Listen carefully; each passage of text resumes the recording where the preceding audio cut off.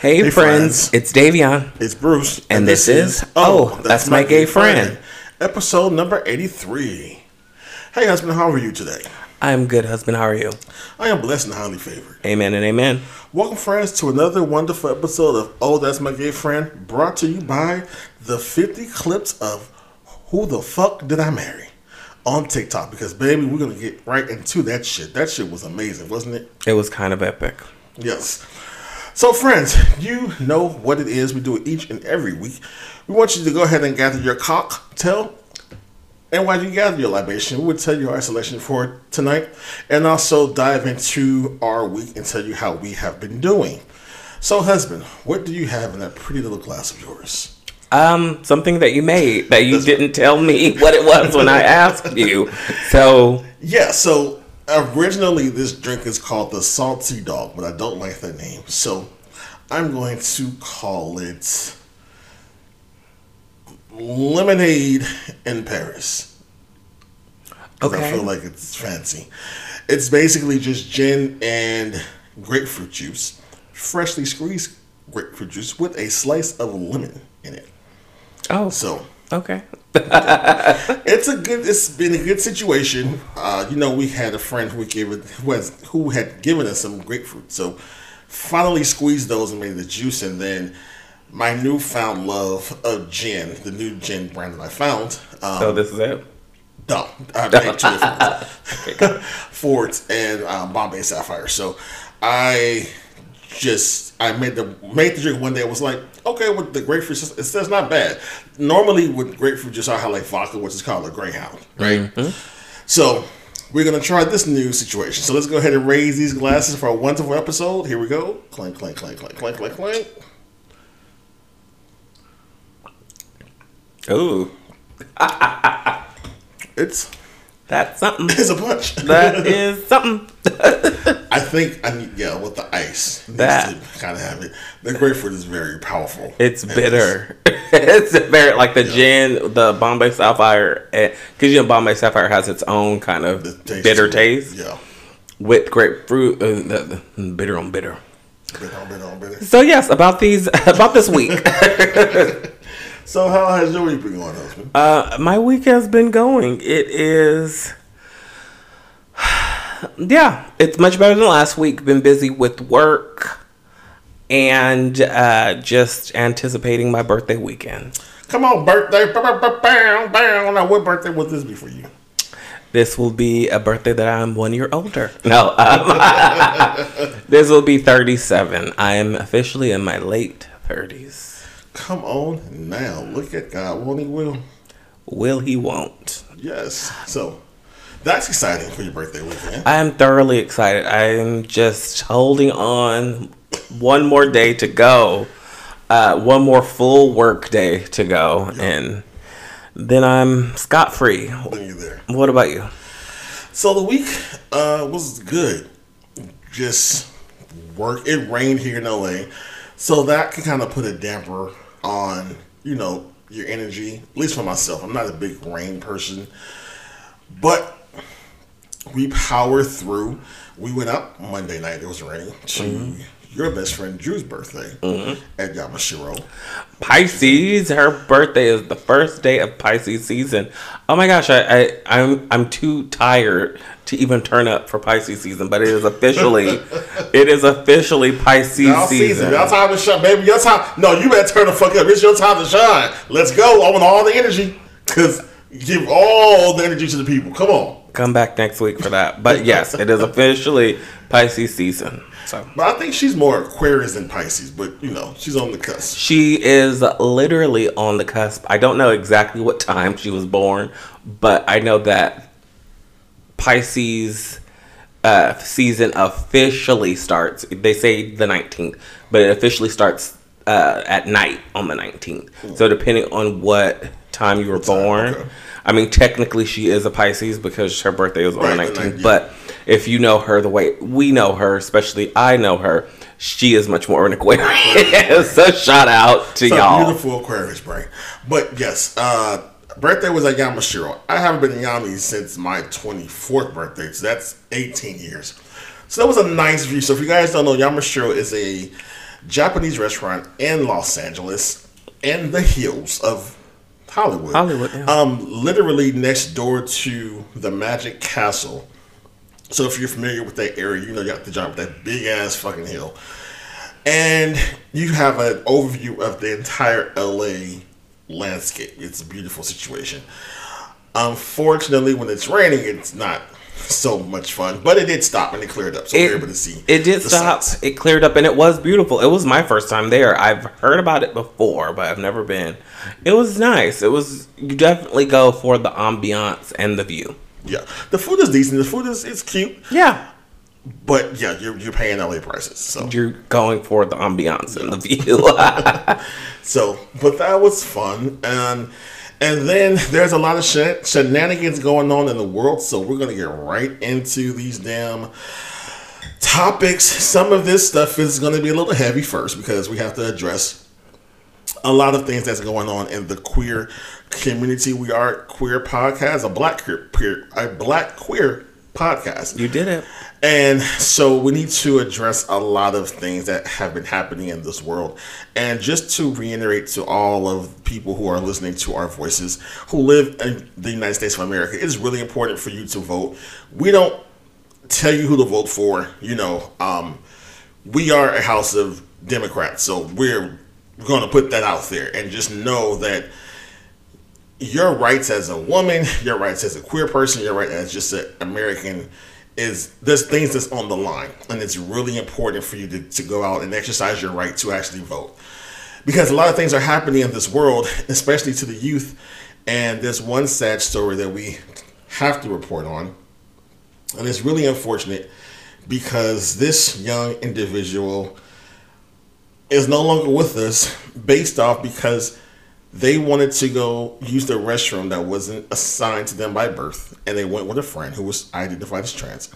And 3 young girls decided to have an altercation with this person. So we're talking about Nex Benedict. So Nex was a non-binary individual who was killed by their classmates.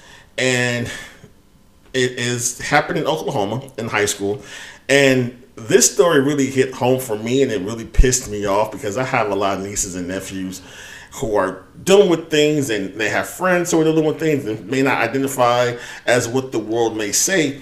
And the fact that this individual had a fight in school, got beat up, got jumped, basically, and from the details of the story, that someone banged their head against the floor, and the school officials knew about the fight, and no one informed the parents, nor did they call an ambulance or report to say this child may need medical attention. Did fucking nothing, sent the child home, and suspended this child, to which the point the grandmother of Nex took them to the ER later on that night. And unfortunately, the next morning, they collapsed and they succumbed to their injuries and trauma. They're believing it was a head trauma. The autopsy will tell everything. I literally cried when I read this story and I heard about it, because I'm like, that could have been any person, any youth that I know in my life in USA that could have had an altercation. And every fucking school official who knew about this should be fucking fired. The 3 little girls need their asses to be held at court, held as a fucking adult for fucking murder. And it just made no sense to me. So I'm going to pass the baton to you because I'm getting angry and I don't want to be visceral on this podcast. But what did you think when you heard about the story? It was heartbreaking. I think that bullying in general, while it has gone on for ages, I think a precedent needs to be set to make it stop. Most importantly, I think not only do these young women need to be prosecuted, I think their parents need to be held accountable as well.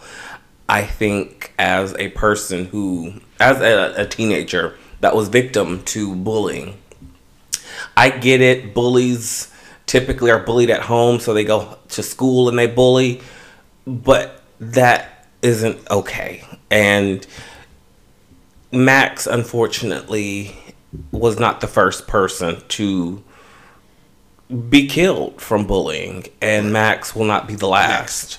Next will not be the last. So I think that something needs to be done to show an example that this isn't okay. I've seen so many school fights that were over the most mundane and stupid shit. But the fact that this was over them simply being who they are, it definitely something needs to, there needs to be ramifications that ripple throughout America, to be completely honest. But this is the same place where, unfortunately, teenagers, high school is the place where teenagers die in America. And it's usually, and it has been at a much larger scale, and nothing has been done about that. So I don't see anything being done about this, especially considering how Nex identified. But just to go back to what you said at the beginning of the story, we just need to vote. Because, and we need to vote for Biden. Like, I'm tired of saying, like, there is no third option. Regardless of how you feel, democracy is at stake. What we're talking about now is going to be happening every day. Yeah, I mean, the state of Oklahoma and the school, the state superintendent, Ryan Walters, passed an anti-LGBTQIA bill, basically saying that, the students need to go to their designated genders that they were assigned at birth, the restroom to use. And just the fact that you have that much hatred in your heart for a fucking child, and for someone not to report this incident, to me, that's just asinine to me. But to your point of the voting, it's really important. Like, it's Biden the bus. Like, that's just what it is. It's Biden or the fucking go back to 2016 to 2020. Y'all want that again? But we won't be going back to 2016. We'll be going back to like 1945. Yeah. And for a lot of us, the 1940s wasn't popping. It wasn't great for a lot of people that looked like us, a lot of people that acted like us, and a lot of people that love like us. So I just want to, our friends out there, regardless of your economic standing, regardless of how much tax credit you want back, it's easy to not think it's an issue when it's not affecting you directly, but hatred will find its way to your doorstep. And if we allow him to be reelected, you're allowing hatred into your homes, and that's where it will manifest somehow. If you're a woman, you will lose your rights. If you're gay, you will lose your rights. If you are trans, you may lose your life. And even if you don't know any trans people, you heteros out there that think this has nothing to do with you, okay, you may give birth to a trans person, and then what? Like, it will eventually catch up to you. If now or in the foreseeable future you don't see it being your problem, or you're on such a high horse and you say, I'm voting third party because I just can't vote for a man that's so old, I can't vote for Biden, it will eventually end up at your doorstep. That's all I got to say about it. Yeah, and God forbid that even comes to fruition. The blood's on your hands, so just like the blood is on all these school officials who failed this young individual, regardless of how they identify, regardless of your own personal feelings about the LGBTQIA plus community, this was a child. This was someone's child. This is a minor. You're in a fucking school. You're a fucking school, and you cannot protect a minor. That makes no fucking sense to me. That could have been my nephew, my niece. That could have been any one of them. Like, I would fucking kill these fucking people. Like, and I say that with hatred in my heart towards them because it makes no goddamn sense that this fucking child is now fucking dead because of their fucking stupid actions that they couldn't take as a school official. They need to step the fuck down and be persecuted and prosecuted at every foreseeable charge that could happen to them. I'm sorry. It irritates the hell out of me that this child had to fucking die over some fucking nonsense. Yeah. I can't. This fucking world is so fucking crazy. This is so fucking crazy and so fucking hateful. And a person that was beautiful in this world that we lost, her beautiful spirit at the age of 5 was on the Oprah Winfrey Show. And she was born with HIV. By the age of, I think that she was born with HIV. Yes. I think by the age of 5 she had full-blown AIDS. But then, due to medication and the treatment, she was able to still live a full life to the age of 39. And we're talking about the HIV activist, beautiful spirit, Hydeia Broadbent. Unfortunately passed away. We lost that beautiful spirit from this earth. And I remember seeing her on the Oprah Show.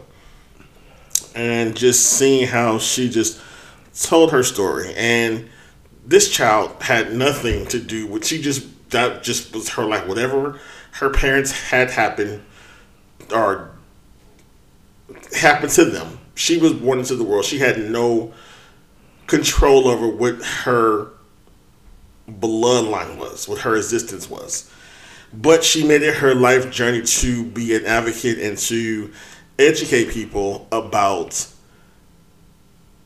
HIV and AIDS and to really break a stigma. I think she really showed people that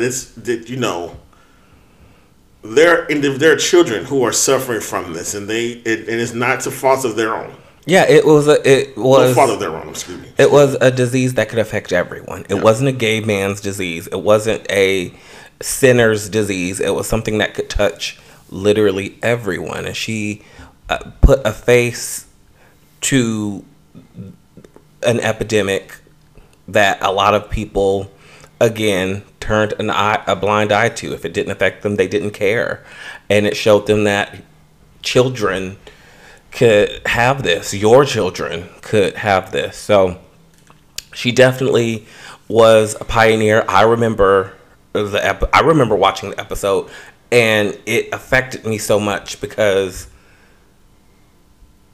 it was a peer. It was like, like what? Like what? Like we could have went to school. Like, what is going on? And I remember just being so confused, but being sad for her because it was a very sad episode. And again, it just being confused at that age, not knowing what it meant for me, being a young person or being a child. Right. And we don't know the circumstances of how she passed away. And again, people out there who don't know or about HIV and AIDS, you don't die from AIDS. You die from complications, which means that you may contract either cancer or something that your body can't fight off. So we don't know if her CD4 level, her T cells were under 200. That technically means you have AIDS, or her CD4 level, what that was. We have no idea. So she could have just passed away from natural causes. We don't have no idea, but because we do know she did have a diagnosis. So that, of course, is being prevalent, but again, we don't know the reasoning behind her passing. But again, we want to send love and light to her family and friends who loved her and supported her, and also to Nex Benedict's family who loved and supported them. So absolutely. She died at 39, and doctors said that she wasn't going to live past the age of 5. I remember that. Yeah. So God is real. God is good. Yeah. And I mean, it's again with the treatment that's out there nowadays. It's not a death sentence. You can live a full-fledged, happy life out there, and she is a component of that. Her smile showed you that, and so it's a beautiful thing, and again, she has a legacy that she's left here now, and I just, it's a heaven gained an angel. Absolutely, 2 of them. This, absolutely, this and this 2 stories we reported on. So, absolutely. So let's make this transition to lighter, more completely irreverent topic that took the nation if not the world, wide web by storm this past week. And it is a anthology, a story rivaling the chapters of Trapped in the Closet. It really wasn't R. Kelly's. I'm waiting on the musical version, but it is Who the Fuck Did I Marry? A TikTok sensation. Ressa Tessa, baby. If y'all know the name, I mean, you do. They do. Quite sure you've seen it on the Shade Room, Ballers Alert. Your friends talked about it. I mean, she has over 1 million views on almost every video. She has about 50 different clips. But yes, Who the Fuck Did I Marry? She basically talks about a pathological liar who she met. And she chronologically tells the story. Now, she could have sent the email or did this in 2 episodes. You are making it seem much easier and lighter than it is. She chronicles the meeting, the courtship, the engagement, the marriage, and the divorce of this of being with this man. All in like 16 months because it was COVID. It was during COVID, yeah. But it watching each clip felt like 16 months had went by the time that we finished. And quiet as kept, I fell asleep because I had work the next morning, and I refused to be at work tired because of Ressa Tessa and her shenanigans. Well, we sat here in our dining room, and we literally watched 4 hours of the shit. From episode 1 to about 35, yeah, via YouTube, and then we had to finish the rest in the bedroom. And I fell asleep around 43. Yeah, it was a lot. I finished it that night. I think I fell asleep a little bit too, but you know, people dating, you get caught up. Sometimes you can't get caught up. And how someone presents, or the things they tell you, or the money that they may have, and I think she fell victim to that. I think that he's 6'4". I keep telling y'all, motherfuckers, niggas over 6'4", they did the fucking devil. Y'all need to listen. She saw he said he played college ball. He had this money, and they met on was it Plenty of Fish? Not Plenty of Fish. One of the dating athletes for the straight people, but the courtship, and it was COVID, and so they were going to quarantine together, and she seemed as if she was the head on straight type of girl, just like the young lady in Sloppy Seconds, the Tubi movie. From the Tubi movie, yeah.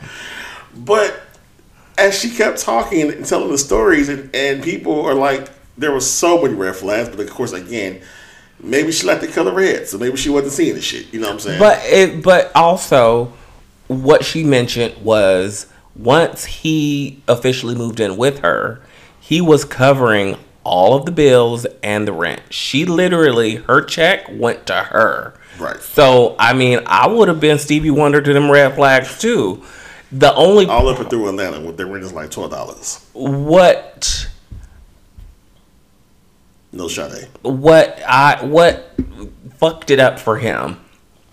Because I honestly believe they probably would still be living together and happily confused and evading red flags. He kept over-promising and under-delivering. And I don't mean over-promising in the sense of, okay, we're about to go on a trip. Oh, no, we can't. It was, let's look at houses. Expensive houses. Right, especially for the market in Atlanta. Like $700,000 in LA, that's average. Like, that's what the houses cost. In Atlanta, that's like, oh shit. But they were looking at like McMansions. They were looking at like five bedroom homes. Because that's in that price range. So that's the price point. But all that aside, they didn't have to do all that. That's my point. Like, regardless about the house market in Atlanta, they could have stayed in their apartment that they were in or got a different apartment. She kept talking about the county she lived in and how she didn't like it. They could have just moved to another county. We have family. We know people in Atlanta that have lovely neighborhoods. It's so many places you could have gone to in Atlanta without looking at a house that's almost $1 million when you didn't have the funds for it. Well, that's the thing. I think because he's a narcissist and because he wants to, he lied about pretty much every fucking thing. He's trying to, again, appear to be something. I mean, when you sign I would say a waiver, but he signed a cash offer situation of $700,000 that you would have the funds for that. She's like, who would do that and don't have the funds?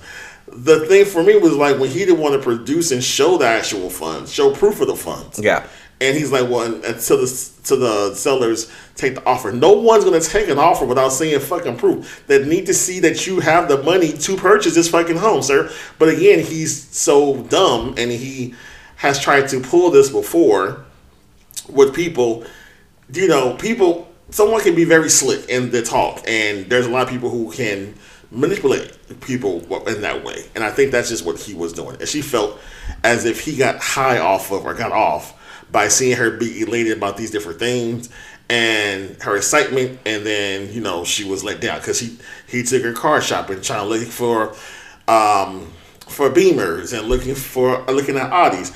And my thing, this is no shot. It's like she seemed like her budget was like Lunchables, but you over here wanting Bristol Farms. But the thing is, it's not because she wanted it. It was because he was promising it. He came to her with the shit. I don't want you driving that car. She said he was the one that initiated all this. So, of course, she's not going to be like, no, all I deserve is this. She's going to be like, are you paying? Let's go to the dealership. So, all this stuff, these multiple situations he brought on himself. And I understand being a narcissist. I understand him getting a high. And I understand him wanting to be the reason for the season, but it's like at some point do you realize reality will catch up with your ass? They don't think that. That's the thing. Pathological liars, they don't think. They're trying to, again, it's the Bernie Murdoch. They're trying to rob Peter to pay Paul. They're going to continue with these elaborate details of a story. Didn't Anna Delvey teach us anything? No, because I can prove it. I can prove it. I can pay. If you believe the lie, it's not a fucking lie. Like I have the money. Until you prove to me that I don't have the money, I got the money. Okay, so how did it end? Because I again went to sleep at episode 43 because I just couldn't take anymore. The last thing I remember was he signed the divorce papers. He didn't pay attention to what he signed, and I remember like vaguely listening while I was going off into La La Land. Her just trying to appease him, and he told her basically, I had to marry you because I knew you wouldn't want to be with me or stay with me or some shit like that. Some shit. So to give a little backstory before you said that. So basically she comes to find that she has a new job she wants to apply for. He gives a social security number. It's like the wrong one that he gave for the marriage license. Oh, you're going way back. No, I'm just bringing everybody to friends who may not have watched this series on TikTok. So she ends up finding that social security number it's fake, and so then she does some more research, finds out that because there's public records, he had a divorce. Found out that he had a divorce actually filed in Georgia, not California. Went to the courthouse, got that information, saw his ex-wife number there, called her, had a conversation with her. Ex-wife basically says, don't believe shit this motherfucker says, gave her some information, and so that's when she did her more due diligence and searching and realized that he was a fucking liar and he was a pathological liar in there, and she then filed for divorce, kicked him out. Even that kick out story was like, just girl, you're doing way too much. But yes, she met up with him at the UPS store, had him sign the paper, basically with the divorce decree the divorce paper basically said whatever he left with was his, and whatever remained in her house belonged to her. And he still had like shoes and WWE belts and watches in her fucking house, so all that belonged to her. Now, because he didn't read the papers or what have you, and she said he was basically living in his car, and she said she felt so bad for him that she was like, I'll give you $5 for some chicken nuggets, because she felt bad that he looked like he had to be eating because he had the injury in his knee. He's lost a significant amount of weight. So it's a lot of stuff. So if you guys want to get entertained and you have about 5 hours to not do shit, look it up on TikTok. It's very interesting. But again, this could have been an easy 3-episode situation. So I will just Google the ending. Thank you. Well, that's what happened. I mean, so it was basically that. Nothing more. He tried to reach out to her. Her friend told her, listen, you need to send something, a text message, so I have a timestamp.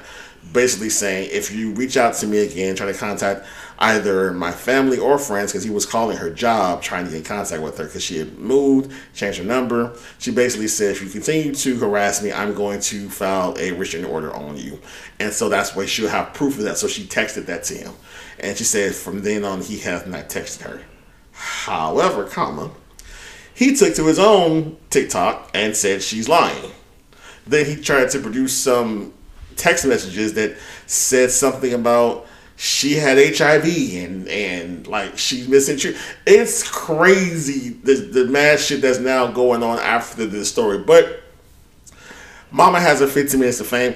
I believe it's real. I believe some people were like, I think it's fake. But I was like, the way she was chronologically telling this story and the emotion, and she didn't miss a beat. And it wasn't like she was over talking or like she had the details. If she is lying, she needs the motherfucking Oscar because she had me believe, and it sounded believable. It truly sounded believable. I mean, I don't know what she would gain from devoting so much time, so much time. Like Mama was on the way to work. She was at work. She was at home. She was about to go to. She was about to go to sleep. Like there was so much time devoted to this. It has to be real and true because, like she said, she just wants to be a testimony for women out there. If they feel something is wrong, ask questions, do what she didn't do. Yeah, and I think that is the whole moral of this very long story. But we were, I think, on like clip 30, I was like, yeah, this could have been a good 10 clips because the synopsis that you just told us and the friends about, that is about 10 clips. Like 10 clips that you just did a synopsis, a very clear synopsis in like 5 minutes. And the only other part that I didn't do was the fact that she finally talked to his family and his brother, and he lied about having additional siblings, and he was actually portraying he has an actual twin. I don't know if it's identical, fraternal, but his twin was an executive and all these things. So he was like living vicariously through his twin about the accolades that he had. So I fell asleep on that. Yeah. But he was actually faking phone conversations. Right. Like he was on the phone. She couldn't hear the person on the other end, but he was having conversations with like nobody. Or someone. But with that, he believed like he had the imagination to come up, and he and himself, until you can prove that he's lying, he's not lying. And that's how narcissists, pathological liars, habitual liars, that's how they operate. So, but you guys check it out on TikTok or go to our IG page and tell us what you think about this story. If you feel like she should have saw the flags earlier, put some red flags in the comments. Let us know what you think about the situation. So, being that this is Black History Month and we have not addressed any Black history, we apologize about that. But we're going to change that now. We're going to do a 2-for-1 combo. We're going to get some Black queer history about some classic Black gay films. So, husband, I'm going to name some films and let me know, have you seen these 10 classic films? Okay, so let's start off with Noah's Ark.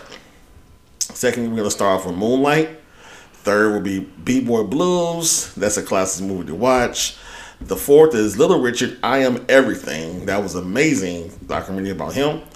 Also, Pariah. This is a lesbian film.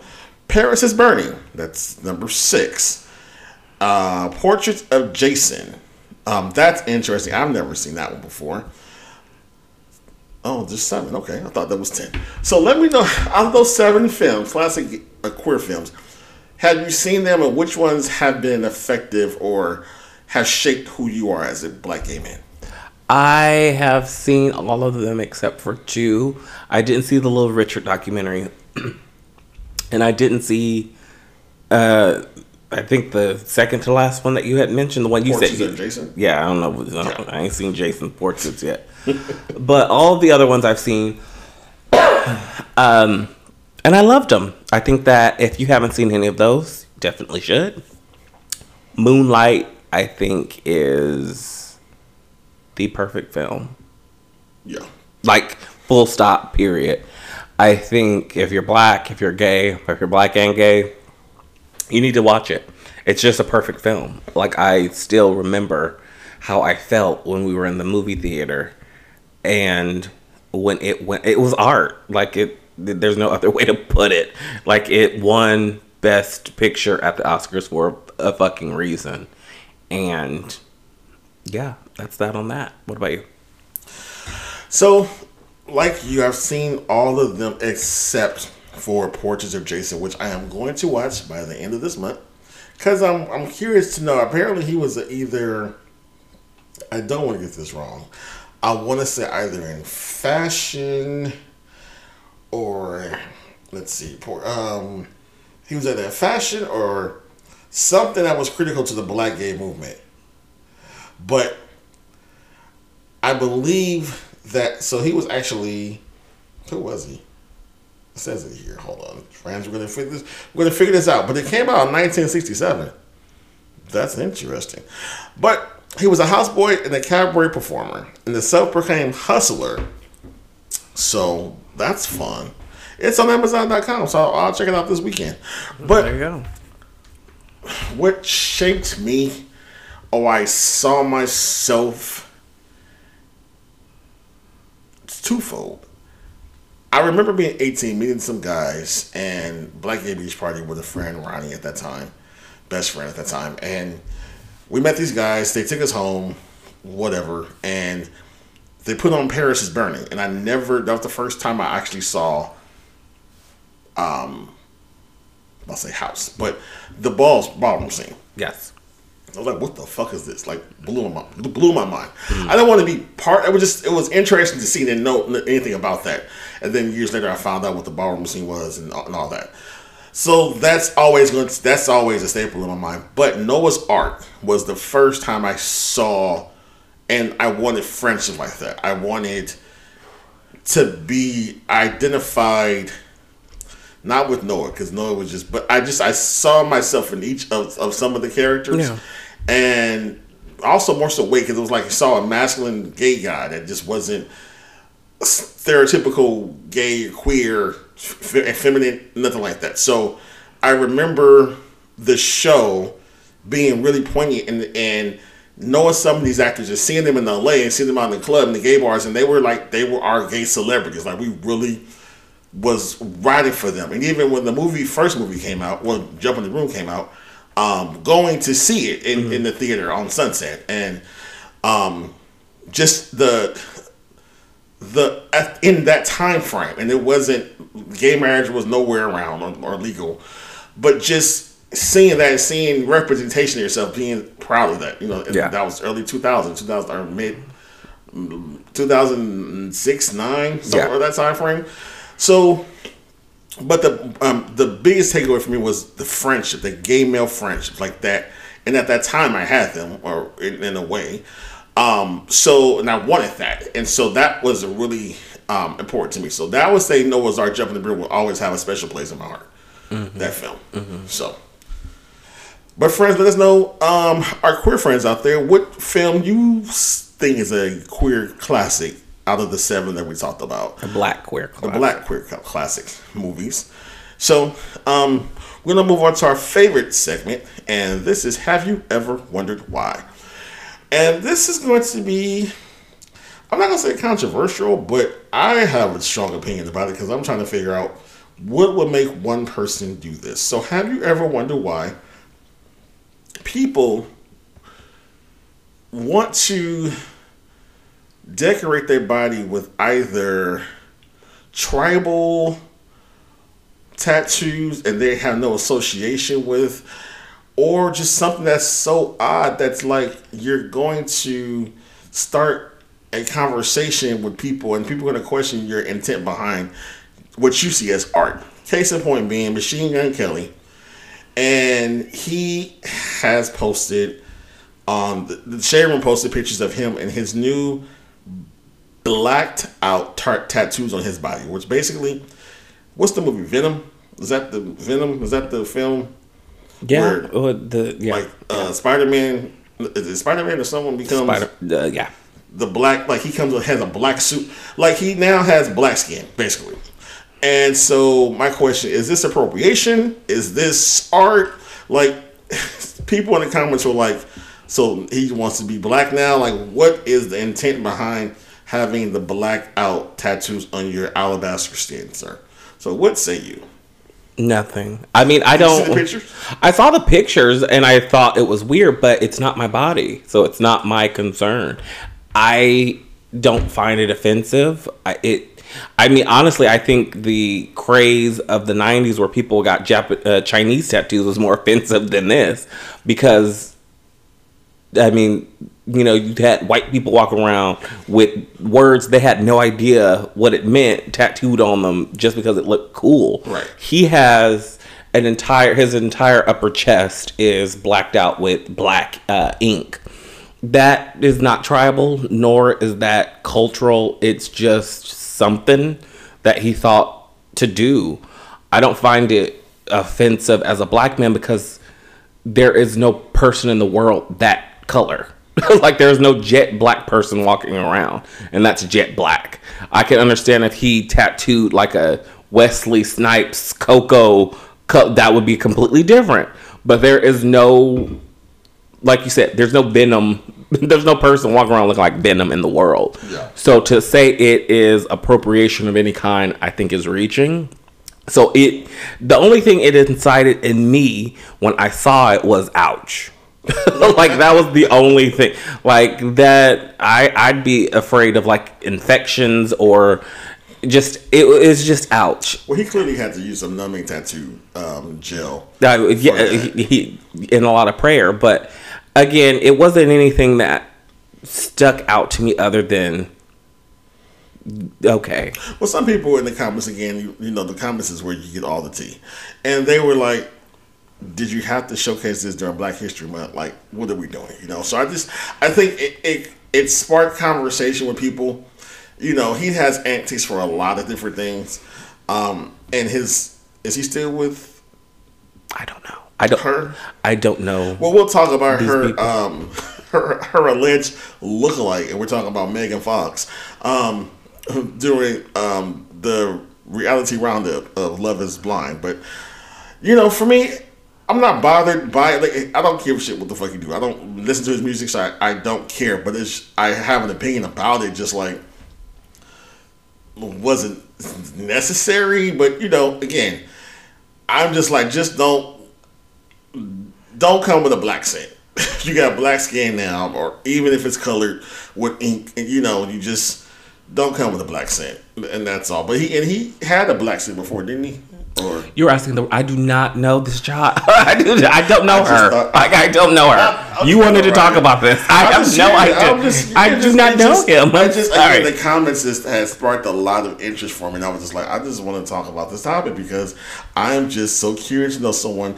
And there's people someone who would do something to this extent. And I know there's people who have tattoos all over the face and body, but the blackout ink on the body is just like, I'm interested about that. So, would you have preferred he got the color white?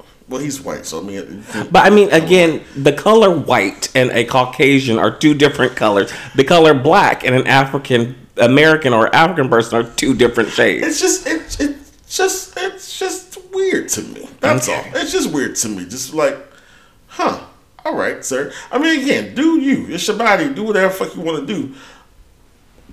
But yeah, I'm with some of the comments. Did you have to do it during Black History Month? But you know, such is life. But friends, tell us what you think about that. Go to our IG page at Oh That's My Gay Friend and leave some comments in the section for this episode. Or you have any questions or you want to privately tell your thoughts about it, email us at ohthat'smygayfriend@gmail.com and we will return with the reality roundup.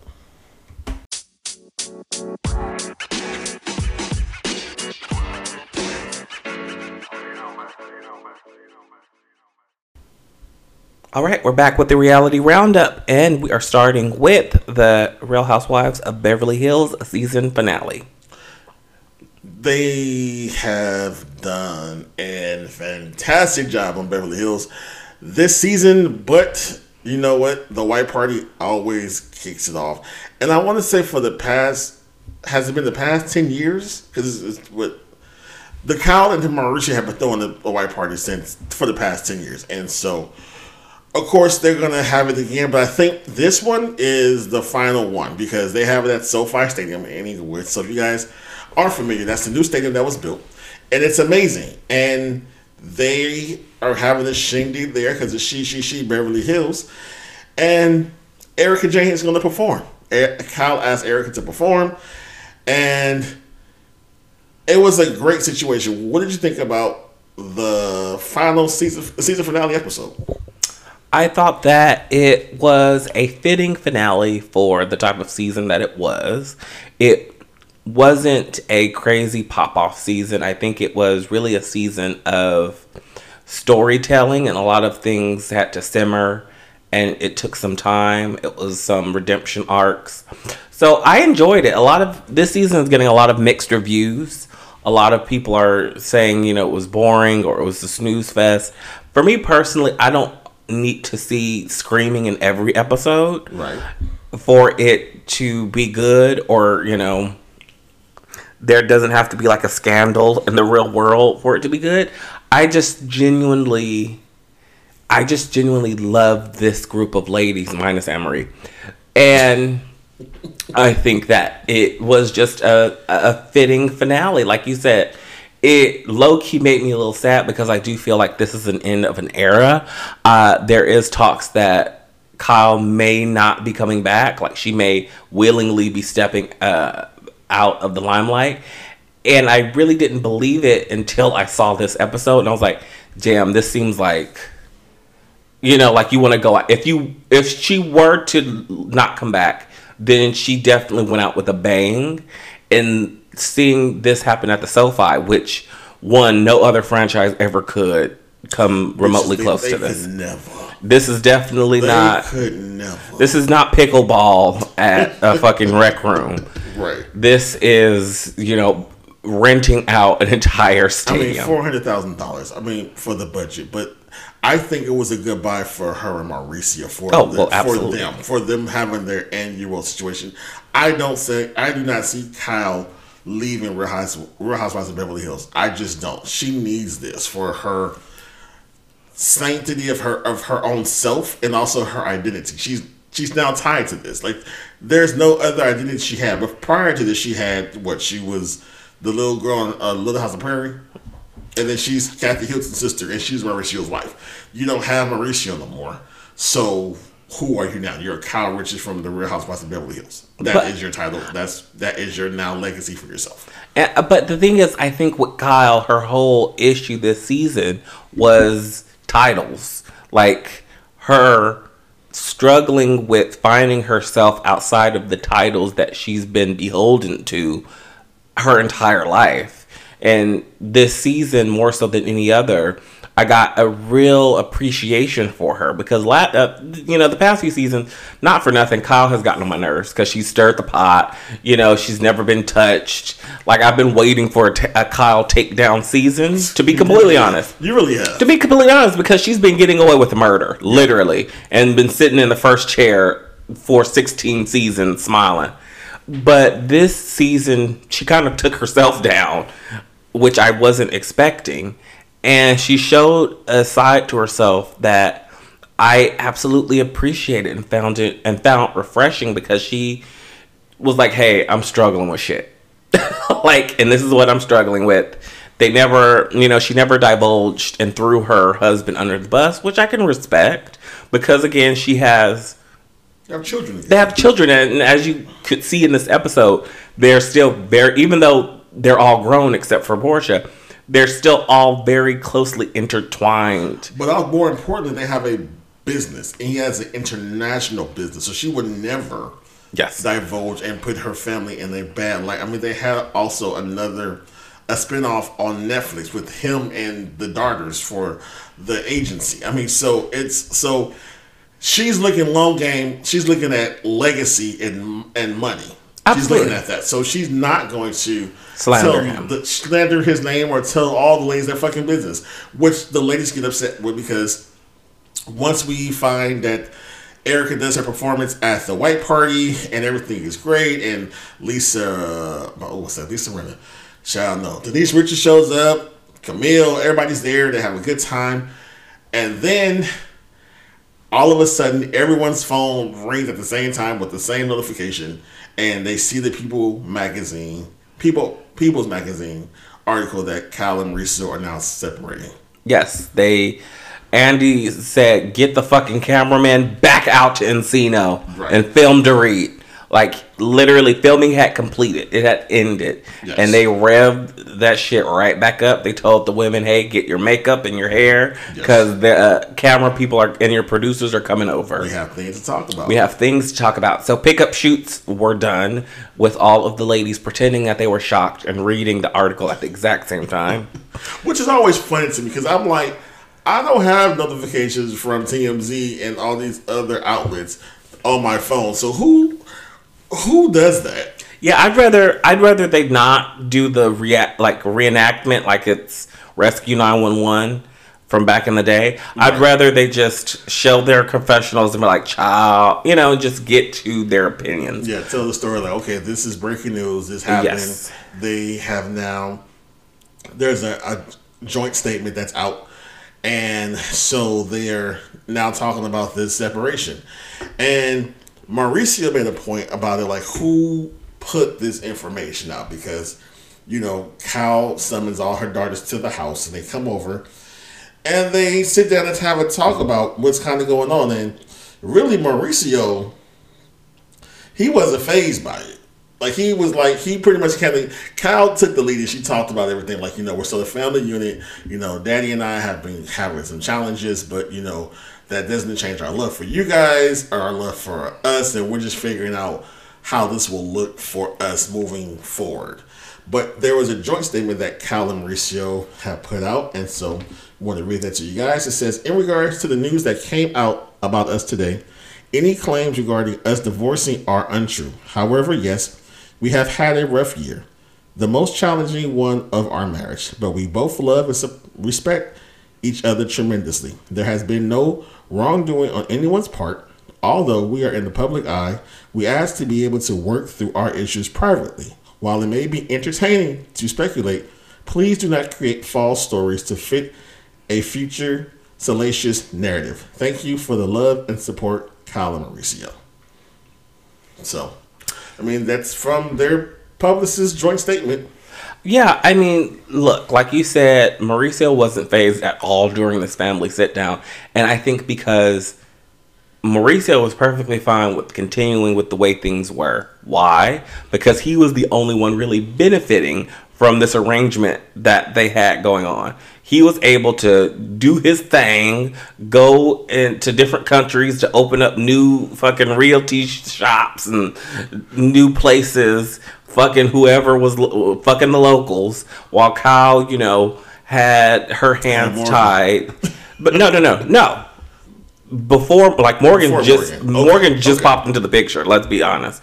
I'm talking about years. Okay. They've had this. I have a feeling allegedly. We don't know if it to be true, but allegedly. And we don't know Morgan to be true, so allegedly to that as well. But I have a feeling they have allegedly had an arrangement that has worked more so for Mauricio the past years, especially when his, realty shit started popping. He was able to drop them draws wherever he wanted, and Kyle was busy with Real Housewives. Like, this was her, kind of like Kelsey and Camille. I was about to say, not like Kelsey. He was like, but not as nefarious as that. I'm pretty sure there was still love there, and there was still there's probably an understanding. Like, don't bring that shit to my front door. Right.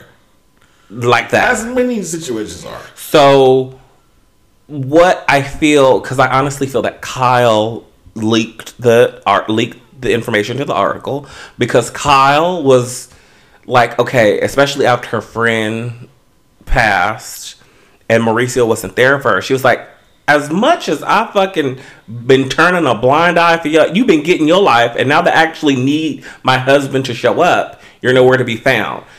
Enter Morgan. And I think Kyle just really was ready to be in her selfish bag because, again, she's always sister, wife, mother, and now she's ready to just be Kyle and to get affection that she hasn't been getting from her husband from someone else. And I don't think Kyle's the type of person that she doesn't want to be selfish and tell her kids, hey, I'm splitting up this, multi-decade marriage to go be with this person I actually really like and who really likes me. So Kyle is inadvertently getting what she wants without having to have her hands be, without having the fear of her kids hating her. Like, you ruined our lives. You uprooted our lives as we know it because you want to scissor with some bitch. Not knowing that Mauricio all this time has been doing his thing on the side. Well, so I think probably aware about that. Not the way that they were reacting. Like, Portia was devastated, understandably so. Yeah, their life. I mean, again, as their unit, as their parents, regardless of what dad could be doing on extracurricular activities. Again, your unit as a family, which is shocked. And I think the girls also mentioned, because again, like you said, most of them are over the age of, well, they're all over the age 21 besides Portia. We're saying, we have family, we have friends reaching out to us. Like, we were all together when this story leaked, and like, that's the most invasive thing. Like, the fact that we have people asking how we're doing. We're like, we don't know what to fucking say because we don't know where you guys are at. So they're just concerned for them. So I think it's unfortunate all the way around, but I think that live your truth, live your best life, and sometimes separation may be good for them to get away, get it out, and then come back together if the love is truly there. We don't know if they've filed for divorce as of yet. No, they have not filed as of yet. They are just separated. But even though you are not divorced and you're separated, that kind of gives you the free reins to live your life. And I think that's what Kyle needed and wanted in order for her to live her life, because mama is doing it. She was, I think, recently on Watch What Happens. Probably the night of the finale. Did we watch it? We didn't watch it. We didn't watch What Happens, but there's a clip on X of Morgan Wade being there with Kyle at Watch What Happens on the step and repeat, hugged up. Morgan Wade is rubbing Kyle's ass. Let me see this photo. There's not a photo, but what it is a video. The video? Yes. And I'm pulling it up for you right now. You know what they're going to say in Spanish, just like Teddy, I'm going to say Teddy Pendergrass, but Teddy Mellencamp, she'll be like, oh, they're just friends. That's because Teddy and Kyle sleep in the same bed together. No. And friends, I posted this on our Instagram. So you guys can check it out too.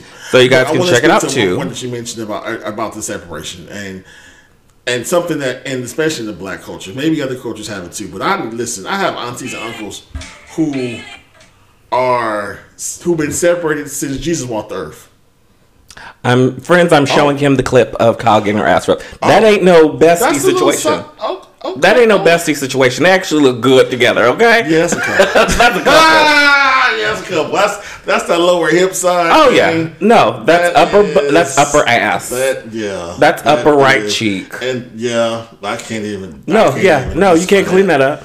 And Morgan is looking straight ahead. Kyle has her face leaned into Morgan. Kyle is turned inward towards Morgan. That's body language, baby. Yeah, and Morgan is a stem, and she's pretty stem. If you guys don't know what a stem is, it's a stud and film. So she's not a stud completely, but she's not also film. She's a stem. So there you go for your queer lingo for our lesbian audience out there. But like I was saying, I have not many, but aunties and uncles who have been divorced or separated but never divorced and legally still married to this day and live their own separate lives. So it happens. I'm quite sure you have seen that, or friends out there, you may have known people in your families who never divorced but are separated and doing what they do. Absolutely. My grandparents died married. I don't remember my entire life of them actually being together, and they were only in the same room, I think, like 3 times. And funny enough, my grandma was a lesbian. Oh my gosh, my grandma was Kyle Richards. She became a late in life lesbian. No, truly. True tea. So yeah. Oh my gosh, I was Portia. I don't know. And on that, we're gonna move on. Oh wait, I do have one last. Okay. We stopped this segment, but because it is the season finale, I wanted to bring it back. Who was your bestie of the season? For these girls? Yes, the topic we're talking about. I think for myself, like, who for these? You know what? It's Erica. And the reason why I love an underdog coming back and fighting and clawing and getting back on motherfucking top. And Erica motherfucking Jane Girardi has done that. She's cleared her name. There may be some things still kind of going on, but Mama bet on herself. She had a Vegas residency that was fucking excellent. That's going to come back. She was the poster child for Ozempic. She looks amazing. I'm trying to get my orders Ozempic in by next week. But Erica is my bestie because she also was there for Kyle in this episode at the end. And she came and just spoke real life to her and was like, kill the noise. Like, you can't worry about what people are saying on X or outside people or their thoughts. She's like, they don't know. You and Mauricio were in that marriage. She was like, so I understand what you're going through, what you're going to go through, because I went through that. And she was a real ass bitch. And Erica, yeah, love her or hate her, even fucking Portugal, Spain. The fact she talked to the aristocrat, like she's a show girl, and she has so many sides to her, and people underestimate her. And I love that about her because you never know which way she's gonna come, and when she comes, she always comes correct. So Erica Girardi, aka Erica Jane, you are my bestie for the season. What say you, husband? I absolutely agree. I don't think that there's anyone that came out of this season shining as brightly as she did. She's been on the show for 8 seasons, 9 seasons? Yeah. And every kind of thing that she has been called or, pigeonholed to be, I feel like she successfully refuted that this season. She came off warm, compassionate, vulnerable, caring, successful, and was beautiful on top of it. She's literally has not looked better. And, considering that she's been called an ice queen, she's been called insensitive, a monster, like complicit, like everything that she's been called, I feel like she bucked against that beautifully this season, and it wasn't contrived, it wasn't purposeful, it wasn't like a PR, okay, tell me what are my talking points, what am I doing. It came off genuine, is what I'm saying. And she was funny as fuck. Like, literally, she was the comedic relief of the season. If you really think about it, like her OTFs, while everybody else was plucked or seeming pressed and obsessed with other cast members, Erica was the only one in her own lane. Like, I'm just trying to do me, baby. Well, that's what happens when and there was something we were watching and they talked about, you now face your biggest fear. Her biggest fear has happened. Yeah. She's lost everything. So your biggest fear happened. So what is there to do? So I have nothing else. So I'm just going to be me. I'm going to rebuild, and I'm going to just... my biggest fear has happened. It's gone. So now I have me, and I can be free. And I think that's the freedom that we're seeing. She's soaring like a fucking eagle, and it's amazing. And I just fucking love the bitch. I don't fucking know her, but if Erica Jane, if this hears your fucking ears, girl, we love you here at the pop. Please come talk to us. Send a pin in the DMs or whatever. Or, we have our special event coming up very soon. You want to listen. Have your people reach out to our people. So that was Real Housewives of Beverly Hills. We are going to move on to the Real Housewives of Potomac. You don't want peace. I don't want to talk about this show.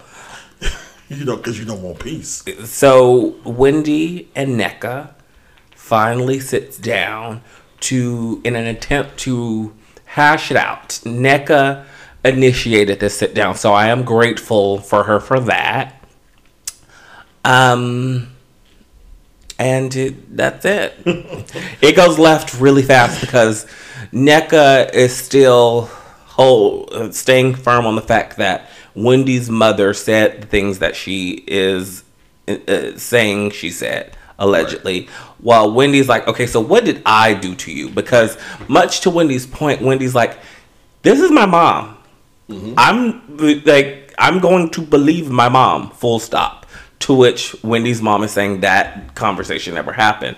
So Wendy, in that moment, I feel is trying to give her an olive branch. I mean, like, how you feel is how you feel. But this is my mom, and I believe my mom. So what did I do to you? To which NECA's first words were, but your family. No.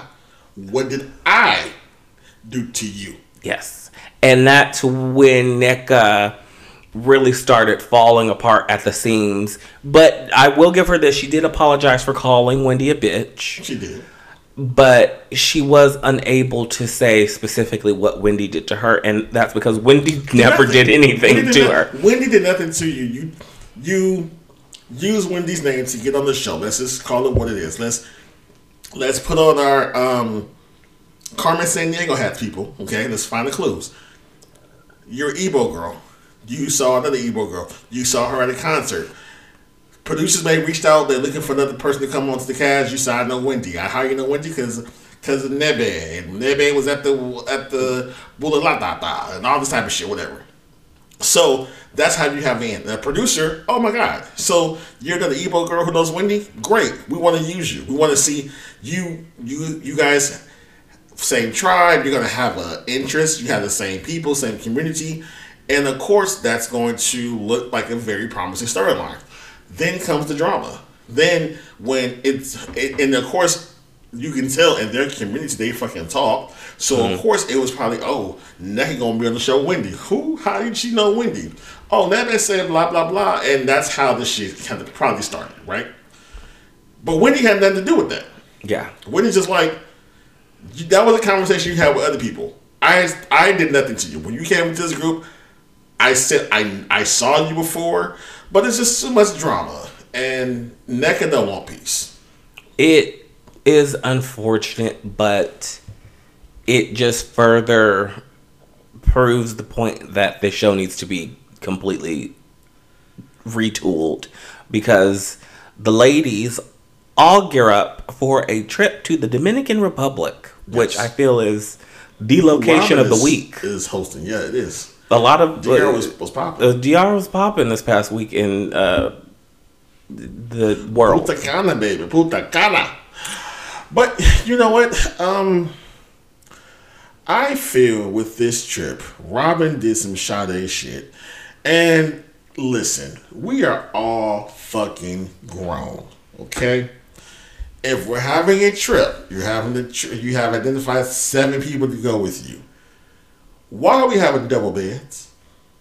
Unless I have my child with me or my spouse, why don't I have my own fucking room? I'm not sleeping with another motherfucker. I'm sorry.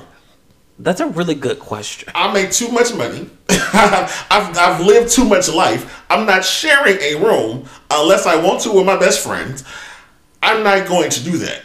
So, if you're hosting a trip, make sure I have my combination. If not, I'll pull a Karen and get another fucking room. What's the problem? It's called Benjamin's. We're good over here. We're good over here. Like, no, I'm sorry. Like, I'm not. And I feel if you want to do that, then the newbies, that should be their inauguration. That should be their, what's the word I'm looking for? Hazing moment. Have the newbies share some double shit. But I'm not sharing a room just because they put you and Giselle in some shit.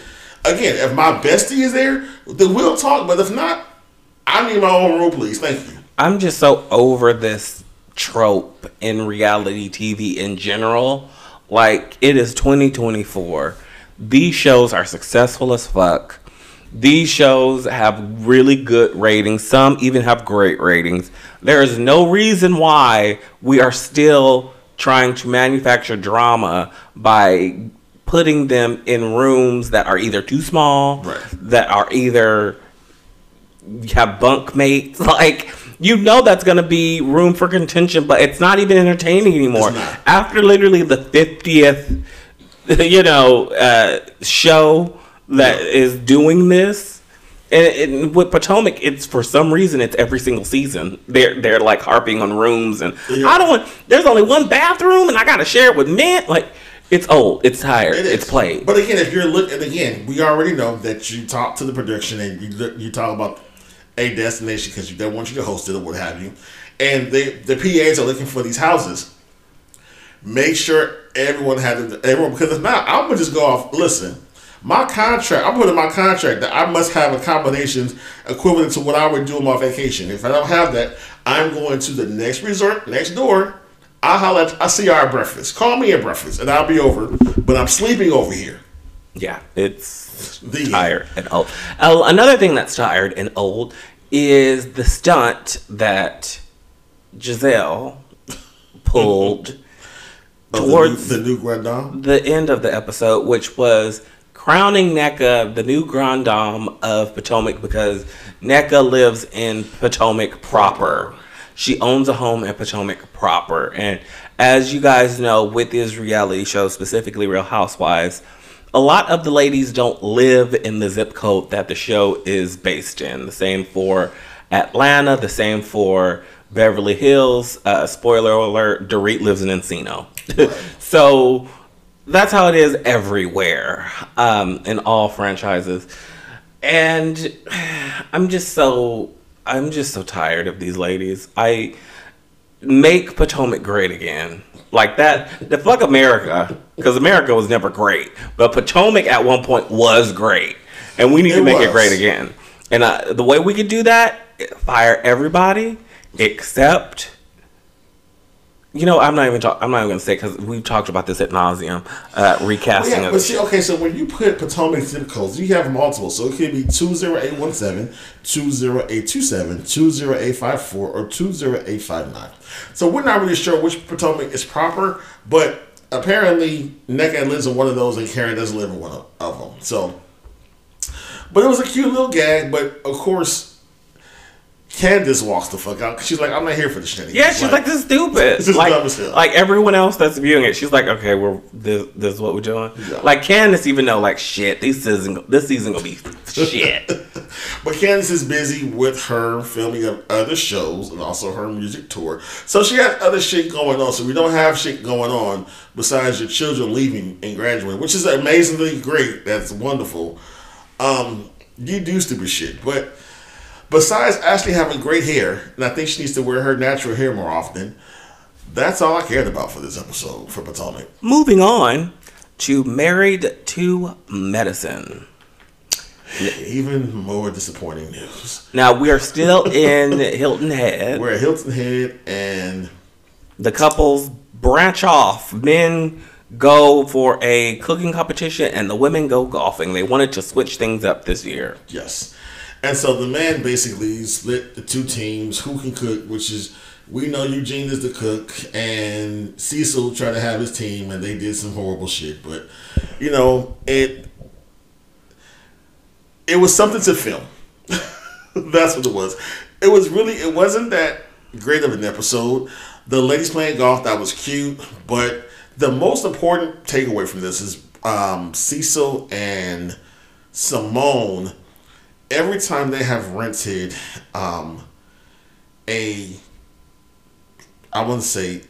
they try to win yachts, but they've rented other equivalents to ships, and they haven't been they weren't a yacht. They've been boats. Boats and holes and shit.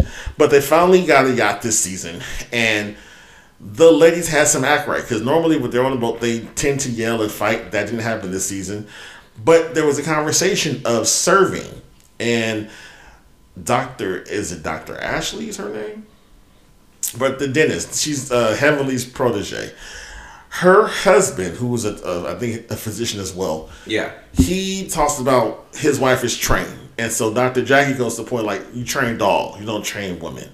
And so there was a competition with the ladies where, who can best serve their man their plate for dinner, and who had the best plate and who gave it right, if they gave him a lap dance or a kiss on the cheek or what have you. So it was a lighthearted episode with some commentary about relationships, but it was nothing that was really in depth. I feel like you said it maybe 2 episodes ago on our podcast that Andy, he blew his wad early with Phaedra. Phaedra's a flop. She's not doing nothing. She's not bringing any additional uniqueness to this franchise, to this show. And honestly, without Quad being there, it's just fucking boring. And honestly, to be a hot take, I miss Dr. Contessa. I miss Contessa and her husband. At least they had, I know their marriage was under a microscope and there were situations, but at least it was real shit. Like, it was real life shit that they were dealing with. And I wish they never left, because they were entertaining. At least they brought something to this show that unified the ladies together. I agree. I don't think that's a hot take. I think it's a very reasonable. If you watched the show in the last 5 years or 5 seasons, you can understand. Yeah, because we've been fans of the show. I've been a fan since day 1. You came on board maybe season 2, but it's changed over the years. And the fact now that Toya wants to be, I just fucking can't. Anything with the word Toya in it with this broad, I just can't do. So that's Married to Medicine. Unless you have more to talk about, I don't think we had much about them. It was just literally the golf and the cooking segment and the yacht. That was it. But I think it's not the season finale next week. It is. It's Quad is back. I do know that. It is. Yes, the season finale of Married to Medicine. Because you have the looks for the ladies for the reunion. Yes, we can talk about that next week. Okay. We can talk about that next week, because next week is we didn't get a chance to talk about Beverly Hills reunion look. So, and their reunion is coming before Married to Medicine. Okay, so we can tackle that time. All right, exactly. Listen, this is a live podcast, you guys. We change things up. You know what I'm saying? And you guys wouldn't know that unless we say it. So moving on to Married at First Sight.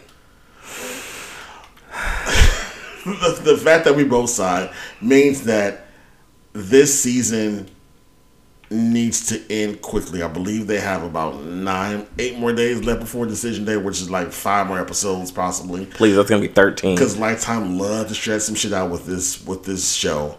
But this week we found that the only couple that we probably were hedging our bets on is going to end up like everyone else in the dumpster. Yeah. So let's start with Austin and Rebecca, the couple that everyone had their hopes in. So much so that the first sight of them not making it, Dr. Pepper and Pastor Kyle came out in person. Yes. They said, no, fuck Zoom. Video. Where's my car? I'm on my way. Yes. They both went there in person and said, what's going on? Because production had to know, listen, we have no one saying, no one is working this out. We need y'all to save at least this couple. Yes. But it's not going to be salvageable, because he does not want her. He doesn't want her at all. And it really made sense when they sat down and had the conversation about what happened when they were on the couples weekend.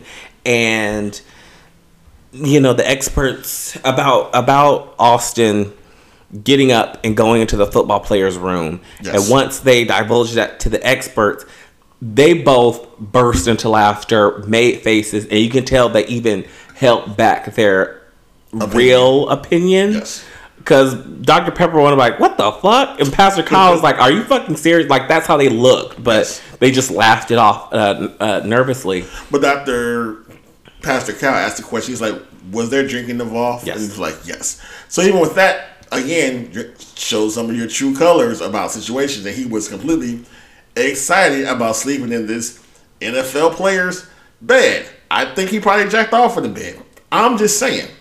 I remember you saying that, but I feel He that was naked, rolling around. I feel the reason why he had to drink so much, and this is something that they brought up, was or Rebecca brought up at least. She was like, "Are you trying to sabotage the weekend?" Because he was the one that was saying how this weekend's going to be hot and sexy fun, right. And then when push came to shove, he got so drunk where he stormed out of the room in a tizzy. And she's like, okay, well, why would you allow yourself to even get to that place when you had expectations, and now I had expectations because of you, right, of what we were going to do this weekend. So it almost seemed like self-sabotage, when in reality, I think he was just trying to drink up the courage to be that close to a vagina.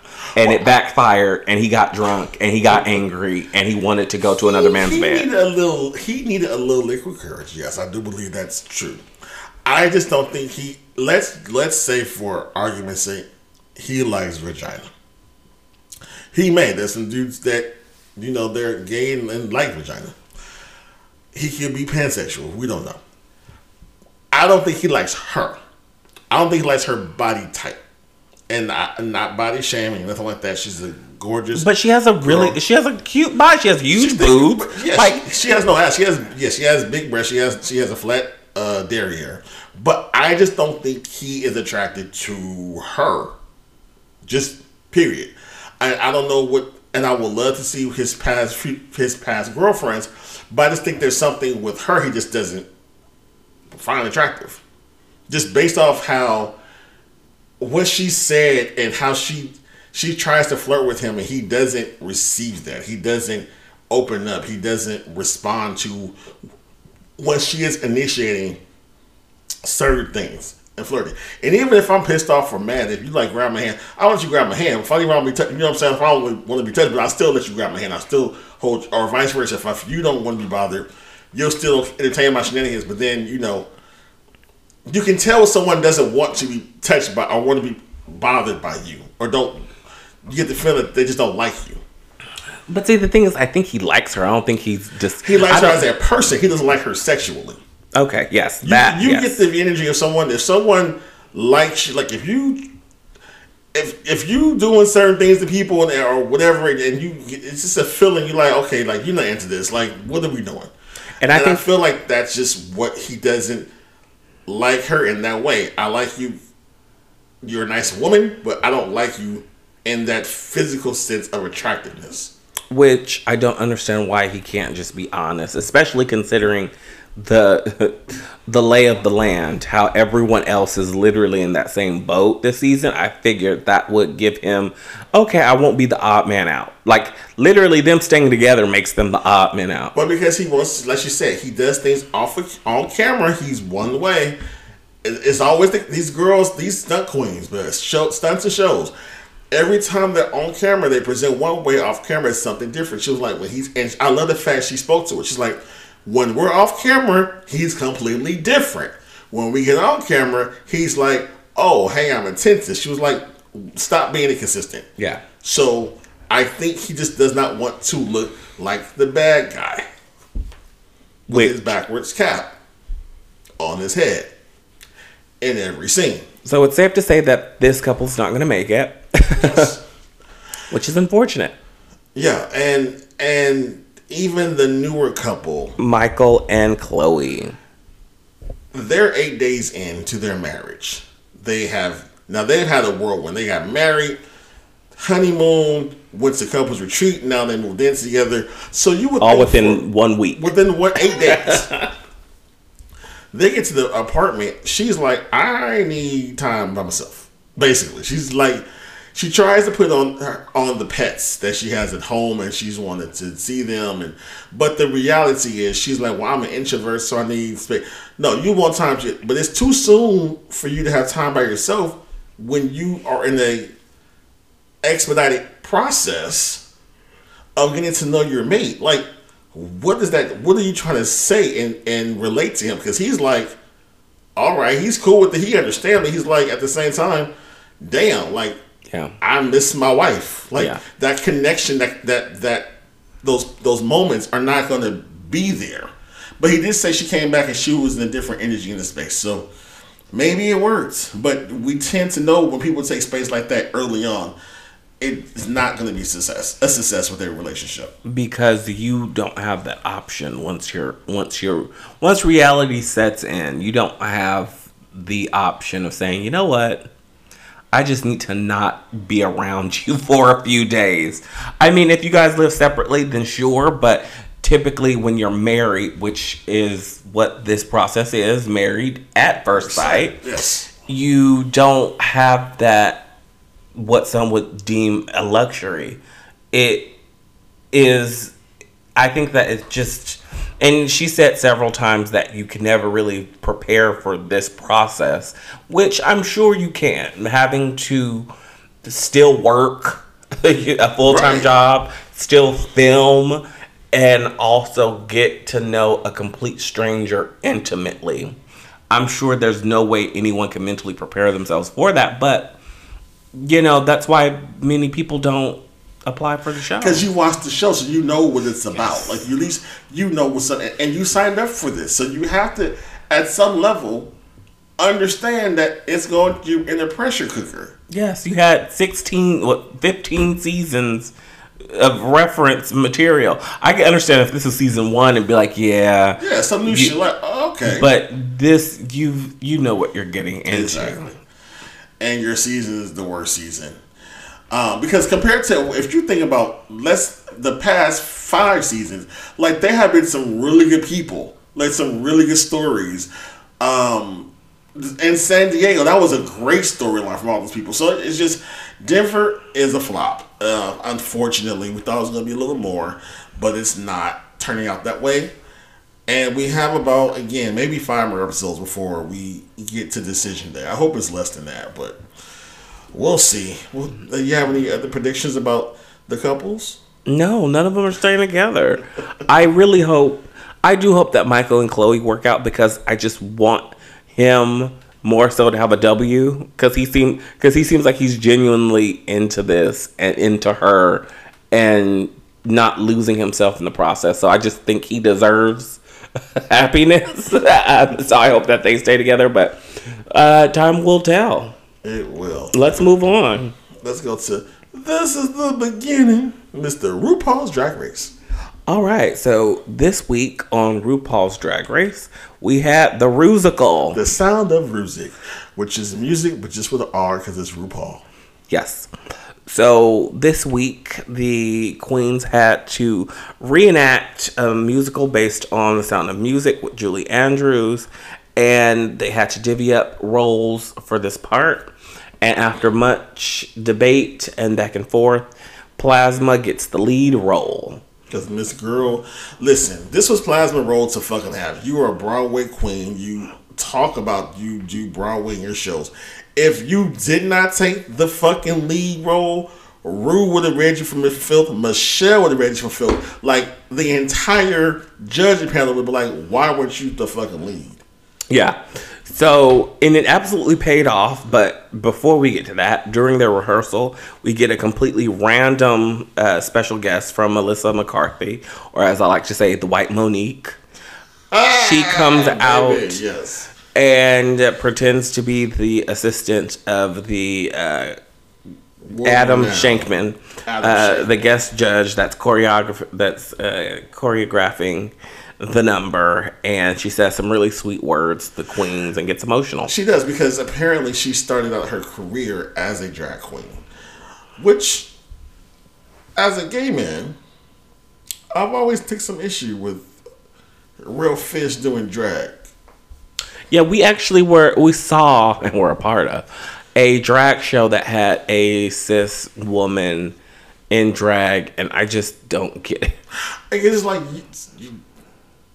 so you want to perform? Like, it's just, like, that's you're just performing it. and That's just it. being entertained, right, without having to at a lower level, and not the caliber of to be an actual entertainer, right? Yeah, it like you said, it is at a lower level because there's no illusion there, right? No. What makes drag so amazing is the talent of literally changing your physical appearance to look like a person of the opposite sex, and that isn't there. But anyway, once that is over, the actual rusical takes place. Plasma, like you said, kills it, and the girls have to go on the runway, and the category for the runway is I could buy myself flowers. I just want to give Plasma her moment, give the bitch her flowers, because that bitch killed the entire scene. I think this is the best musical ever. She had my attention from the beginning to the end. Even though the group, they were on point with their stunts and the show, and it was one of the best, in my opinion, musicals ever of all seasons. I think it was a really successful musical because it parodied an actual musical. So it wasn't like the source material wasn't, too far-fetched from what they were doing. But yeah, I agree. It was a really, really good one. And like you said, Plasma fucking devoured it. She also looked very good on the runway. Yes, no crumbs left. Bringing you Hello Dolly drag, which is one of my favorite musicals of all time. Yes. And her and Safira Cristal were in the top two because they both were the best. The best in the musical and the best on the runway of the week. Yeah. In my personal opinion. So Plasma was crowned winner of the week, which I was relieved because, typically the person that does the most work doesn't always get the credit. The win, yes. And Plasma did the most work, but was also good at the same time. But they were really leaning towards Safira. Well, I think what they did was they gave a lot of compliments. So I think by the way the edit happened, it was like, oh, okay, well, Safira might take this, but it's like, no, you got to give this shit to Plasma all day. But even Q did a good job with her rendition of what she was doing of one of the Mean Girls. Yes, she did good.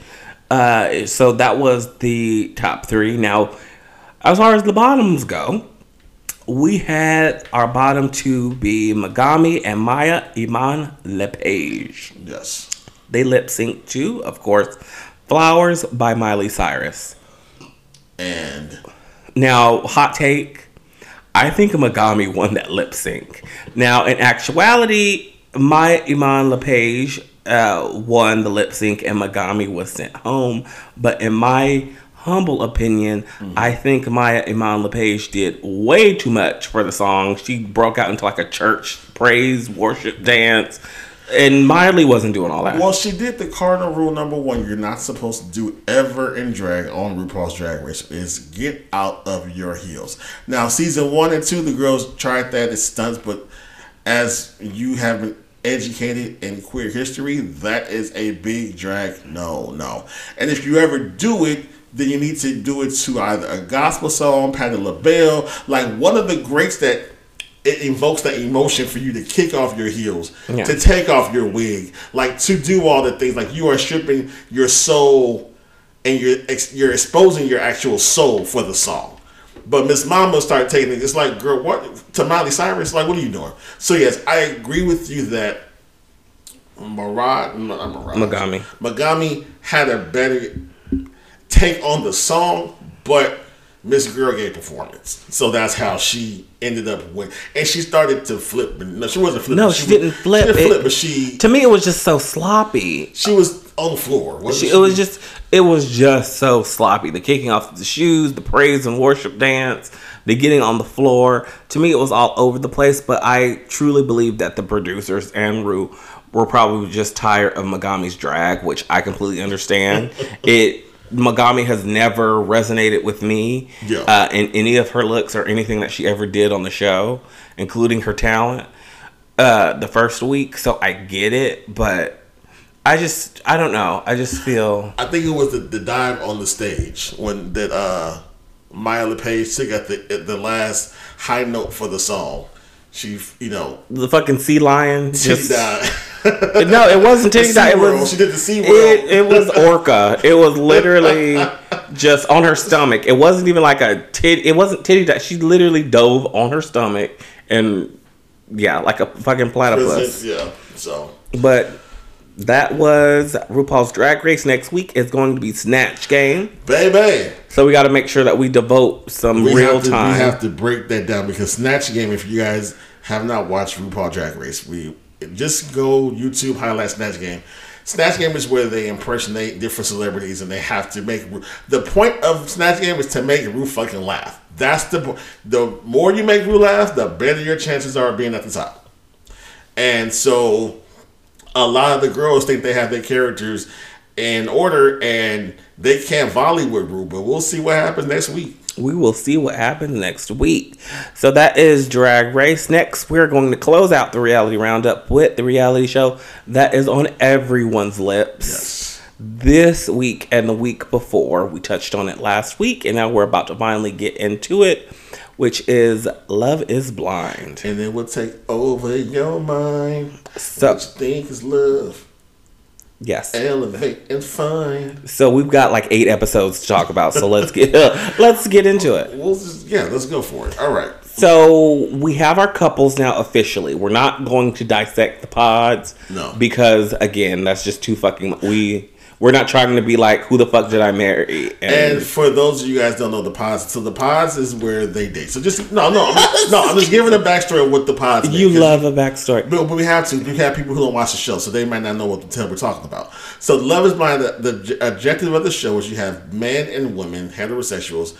They live with each other, girls by themselves, guys by themselves, for about 10 days, and they're dating for 24 hours or however many hours that the show tells them to date. But they go to different pods and they talk to people behind the wall. So the objective is to find someone that you connect with, that you can fall in love with within 10 days. The man is going to propose to the lady, and then after they accept the proposal, they meet, and then they go off from there. So that's the objective. So when we say pods, they are dating inside the pods. And they date multiple people. So you may have one person who falls in love with 2 people, but that's the complexity of the show. There we go. So, the couples, after the pods, the men propose to the women that they want to propose to, and the couples are selected. Not everyone gets proposed to, right. And they usually somehow always magically end up with 5 or 6 couples. This season there's 5. We have, first up, and we're going to give our opinions, AD and Clay.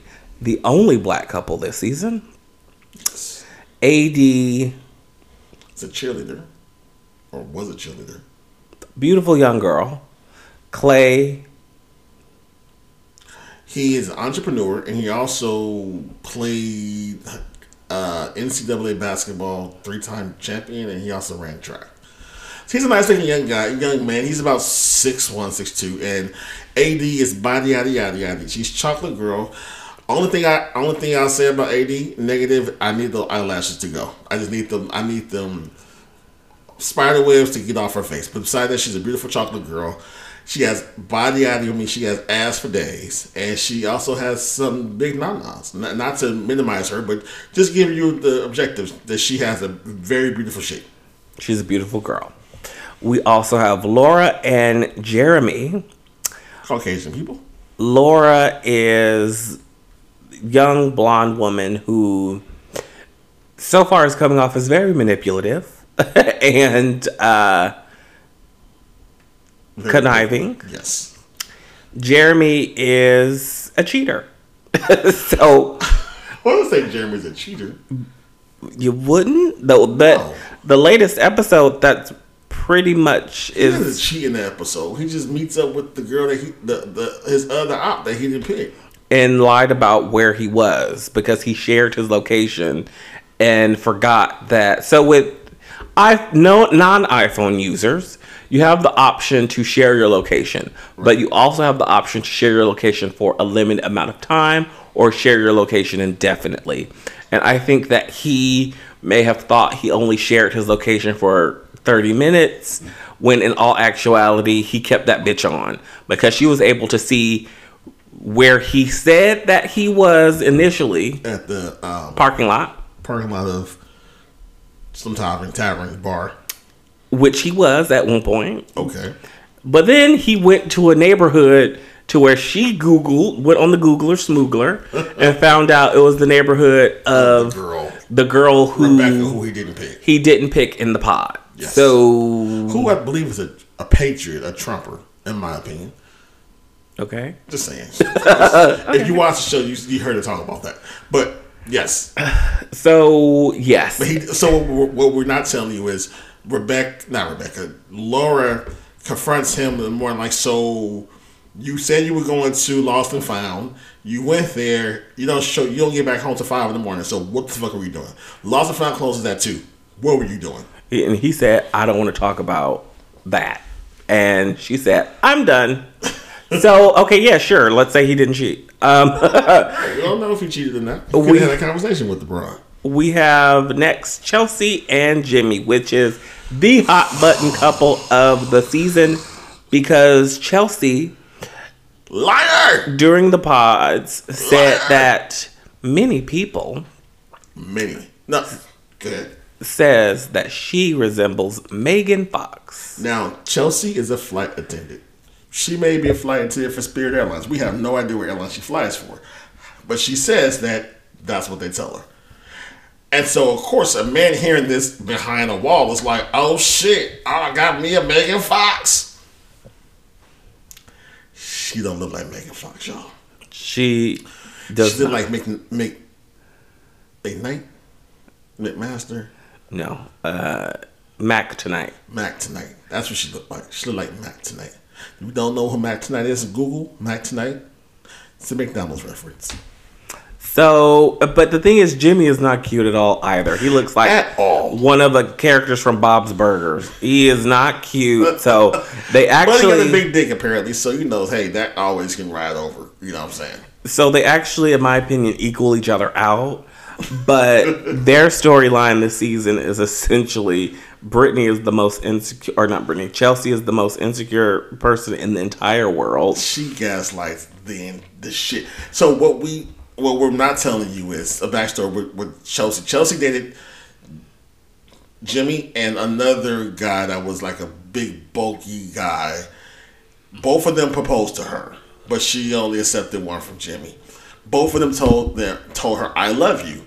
Jimmy was dating another chick by the name of Brittany. I think her name is Brittany. Well, he couldn't tell Brittany because Brittany had a daughter by the name of, we should know her name because she always says her fucking name all the time. He wasn't ready to be a stepdad.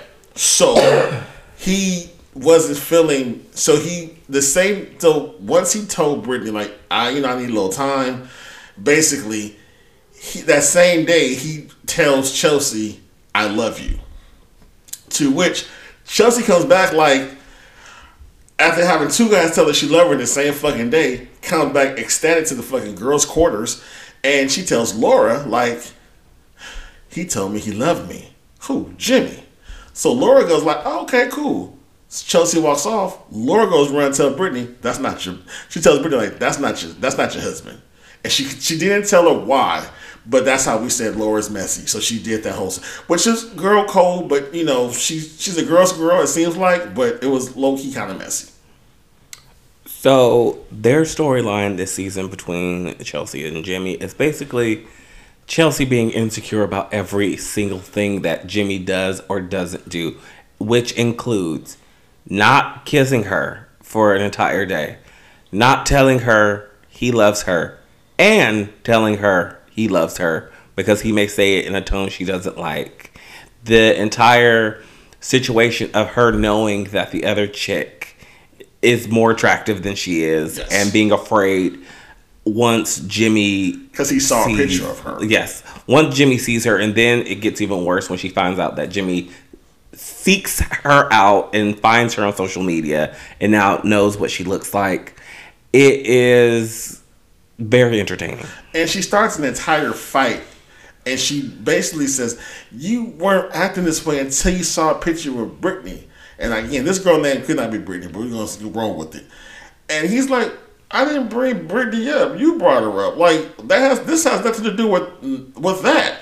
And you just see, if you guys haven't seen it, so if you haven't watched it, sorry, spoiler alert, but if you have watched it, you see where you're like, am I tripping? Like, this girl is literally being a Karen right now. She was being a Karen. Yeah. Like, she literally started a fight with this man out of nothing. And because her insecurity and the way, because he didn't say, hey, how are you? He was like, hey, what's up? She's like, but I need, hey, how are you? Like, you could have said it this way. He said it the way he wanted to say it, but you're so fucking insecure, Mac McKnight, tonight, that this man, you can't see a good man when you have one. So that's that situation. But with that being said, Jimmy is not a good man, but he's her man. Moving on, yes. We have Brittany and Kenneth. Now, this is a couple that started out hot and heavy in the pods and kind of started to fizzle out during the retreat. We won't say honeymoon because they didn't get married. They don't get married coming out of the pods, but once the couples are selected, they go on a trip, yes. All together to a resort. And during the trip, Kenneth started not checking out, but being more reserved and not putting his best foot forward the way that he did during the pods. And the storyline between the two of them sort of gives the illusion that it's because Brittany is white and he wanted more of a black love situation because Kenneth constantly looks at AD and Clay almost lustfully and talks about how he loves their black love and, you know, they turning him on and all that shit. But Brittany, spoiler alert, Brittany and Kenneth are the first couple to actually end almost immediately as they move in with one another because once they get back home, all the couples are allowed to use their phones again. And he stopped engaging with her almost altogether. He checked the fuck out. And he reminds me of a black church queen. Like, I've seen many of them in my day. I believe he is of the homosexual persuasion, that he just wants a beard. And the way, because he talks to her as if like he's her gay best friend. And she, this is Brittany, right? Yes. Brittany has dated a black man before, so she doesn't have a problem dating a black man. She's very well versed in the situation. She knows what it's about. And when she's like, I know we both were godly people and we both had set this boundary of we want to wait and save ourselves. But she said, even with that, there's still a desire that's there. Like, you still want to like get hot and have. She said, we haven't even made out yet. Like, we'll kiss here and there, but we haven't had a make out session. Like, you can still be horny for someone and show them that you're interested and still hold off. And that's part of the hotness of you want to save yourself. You guys go to that point, but don't go all the way there. They're not doing shit. So she's like, this ain't right. It's like some of this milk ain't clean. She know what it is. She know the tea. Yeah, because I feel with him, it's all artifice. Like, he wants to perpetuate a certain lifestyle and put out a certain look. Right. A certain, I guess you could say, believable look. He wants a beard. Yes, yes. And once he saw what AD and Clay had, he was like, I want more so of that. Not necessarily the love, but he just wants that aesthetics of, he wants his own black Barbie doll who he can dress and do her hair and, right. You know, he wants a really good Judy. Yeah. And he has a preference on what he wants that Judy to look like. And, you know, not because Brittany's gorgeous. I think she's a gorgeous girl. Very pretty girl. She's just white. And I think that he, for whatever hangups that he may have, maybe family, maybe mother, you know, he wants to bring home a black Barbie doll. But I don't even think it's that. I think because I rewatched it today, they're part of when they broke up, and her main thing was like, you don't really want me. Like, she said it without saying it to that point, but she's like, you don't desire me. Like, that's just, but he tried to flip it. It was like, no, he gaslit the fuck out of her. He tried to flip like, well, if you don't, if he said, because I'm in for, you're in for me, but if I'm there for you, like, then we have to let this be. It's not gonna work. But she's like, no, nigga, like, if you're a straight man and we're saying we're gonna, wait till we married, okay, but you should still be wanting to fuck me. You should still be wanting to grab my ass and make out with me. You ain't doing that shit. But he put it all on the fact that he came home one night at 1 a.m. and woke her up, even though she had to be up for work at 5 a.m. Right. And she didn't respond well to it, so he flipped it on her and was like, okay, well, if, you can't accept me at my 1 a.m., you don't deserve me at my 6 a.m., like just stupid shit. And she started crying, and because she saw the writing on the wall, and I really felt like she just didn't want to deal with that back and forth. So she just paid it and was like, you know what? You're right. This is it. But yeah. I saw how he was gaslighting the fuck out of her. It was very apparent. It was like, okay, you trying to spin this girl. Like, yeah, he just doesn't want to look like you don't want to let the bad guy. And lastly, we have Amy and Johnny. Now, this couple I completely forget about. I even forget about them while they're on screen. I'm like, I don't remember them from the pods. Amy is a very pretty Latina, and Johnny is a surfer dude, blonde hair, blue eyes.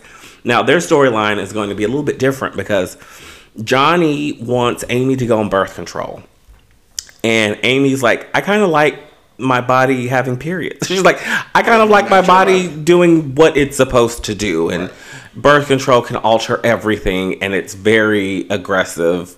She's like, how about you just get a vasectomy?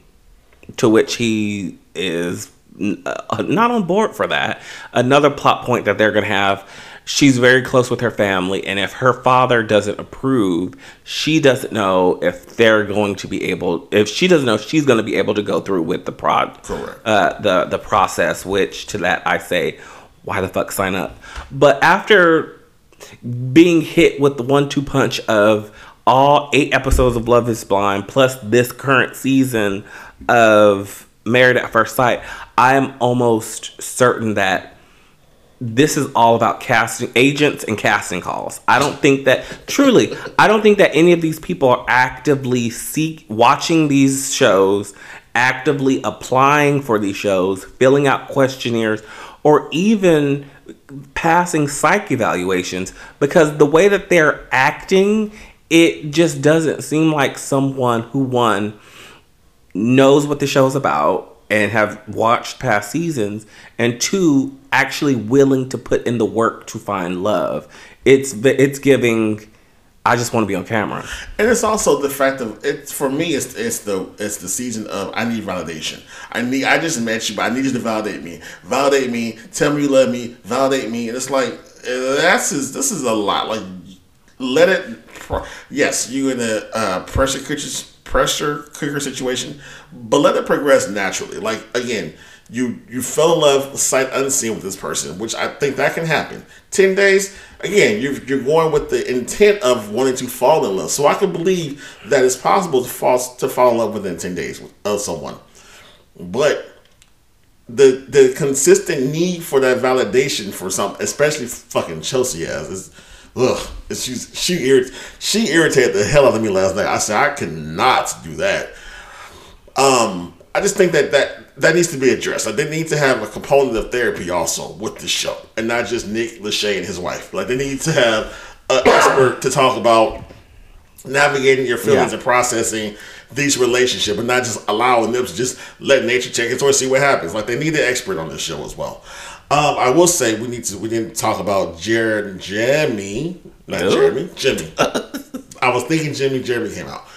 How he so Jimmy sees AD as all the couples get together, and he sees AD and her body, yada yada. He tells his wife, like, oh, she's stacked, which is Chelsea, the insecure bro, who we didn't know was insecure at this point until after this scene happened. And she jokingly tells AD, oh, he said you stacked. She's like, oh, okay, haha, cute, whatever. He then walks over. Now, the camera makes it appear that he's like lusting for her, but they have an innocent conversation. innocent and flirty in a way. But Chelsea is literally right behind them.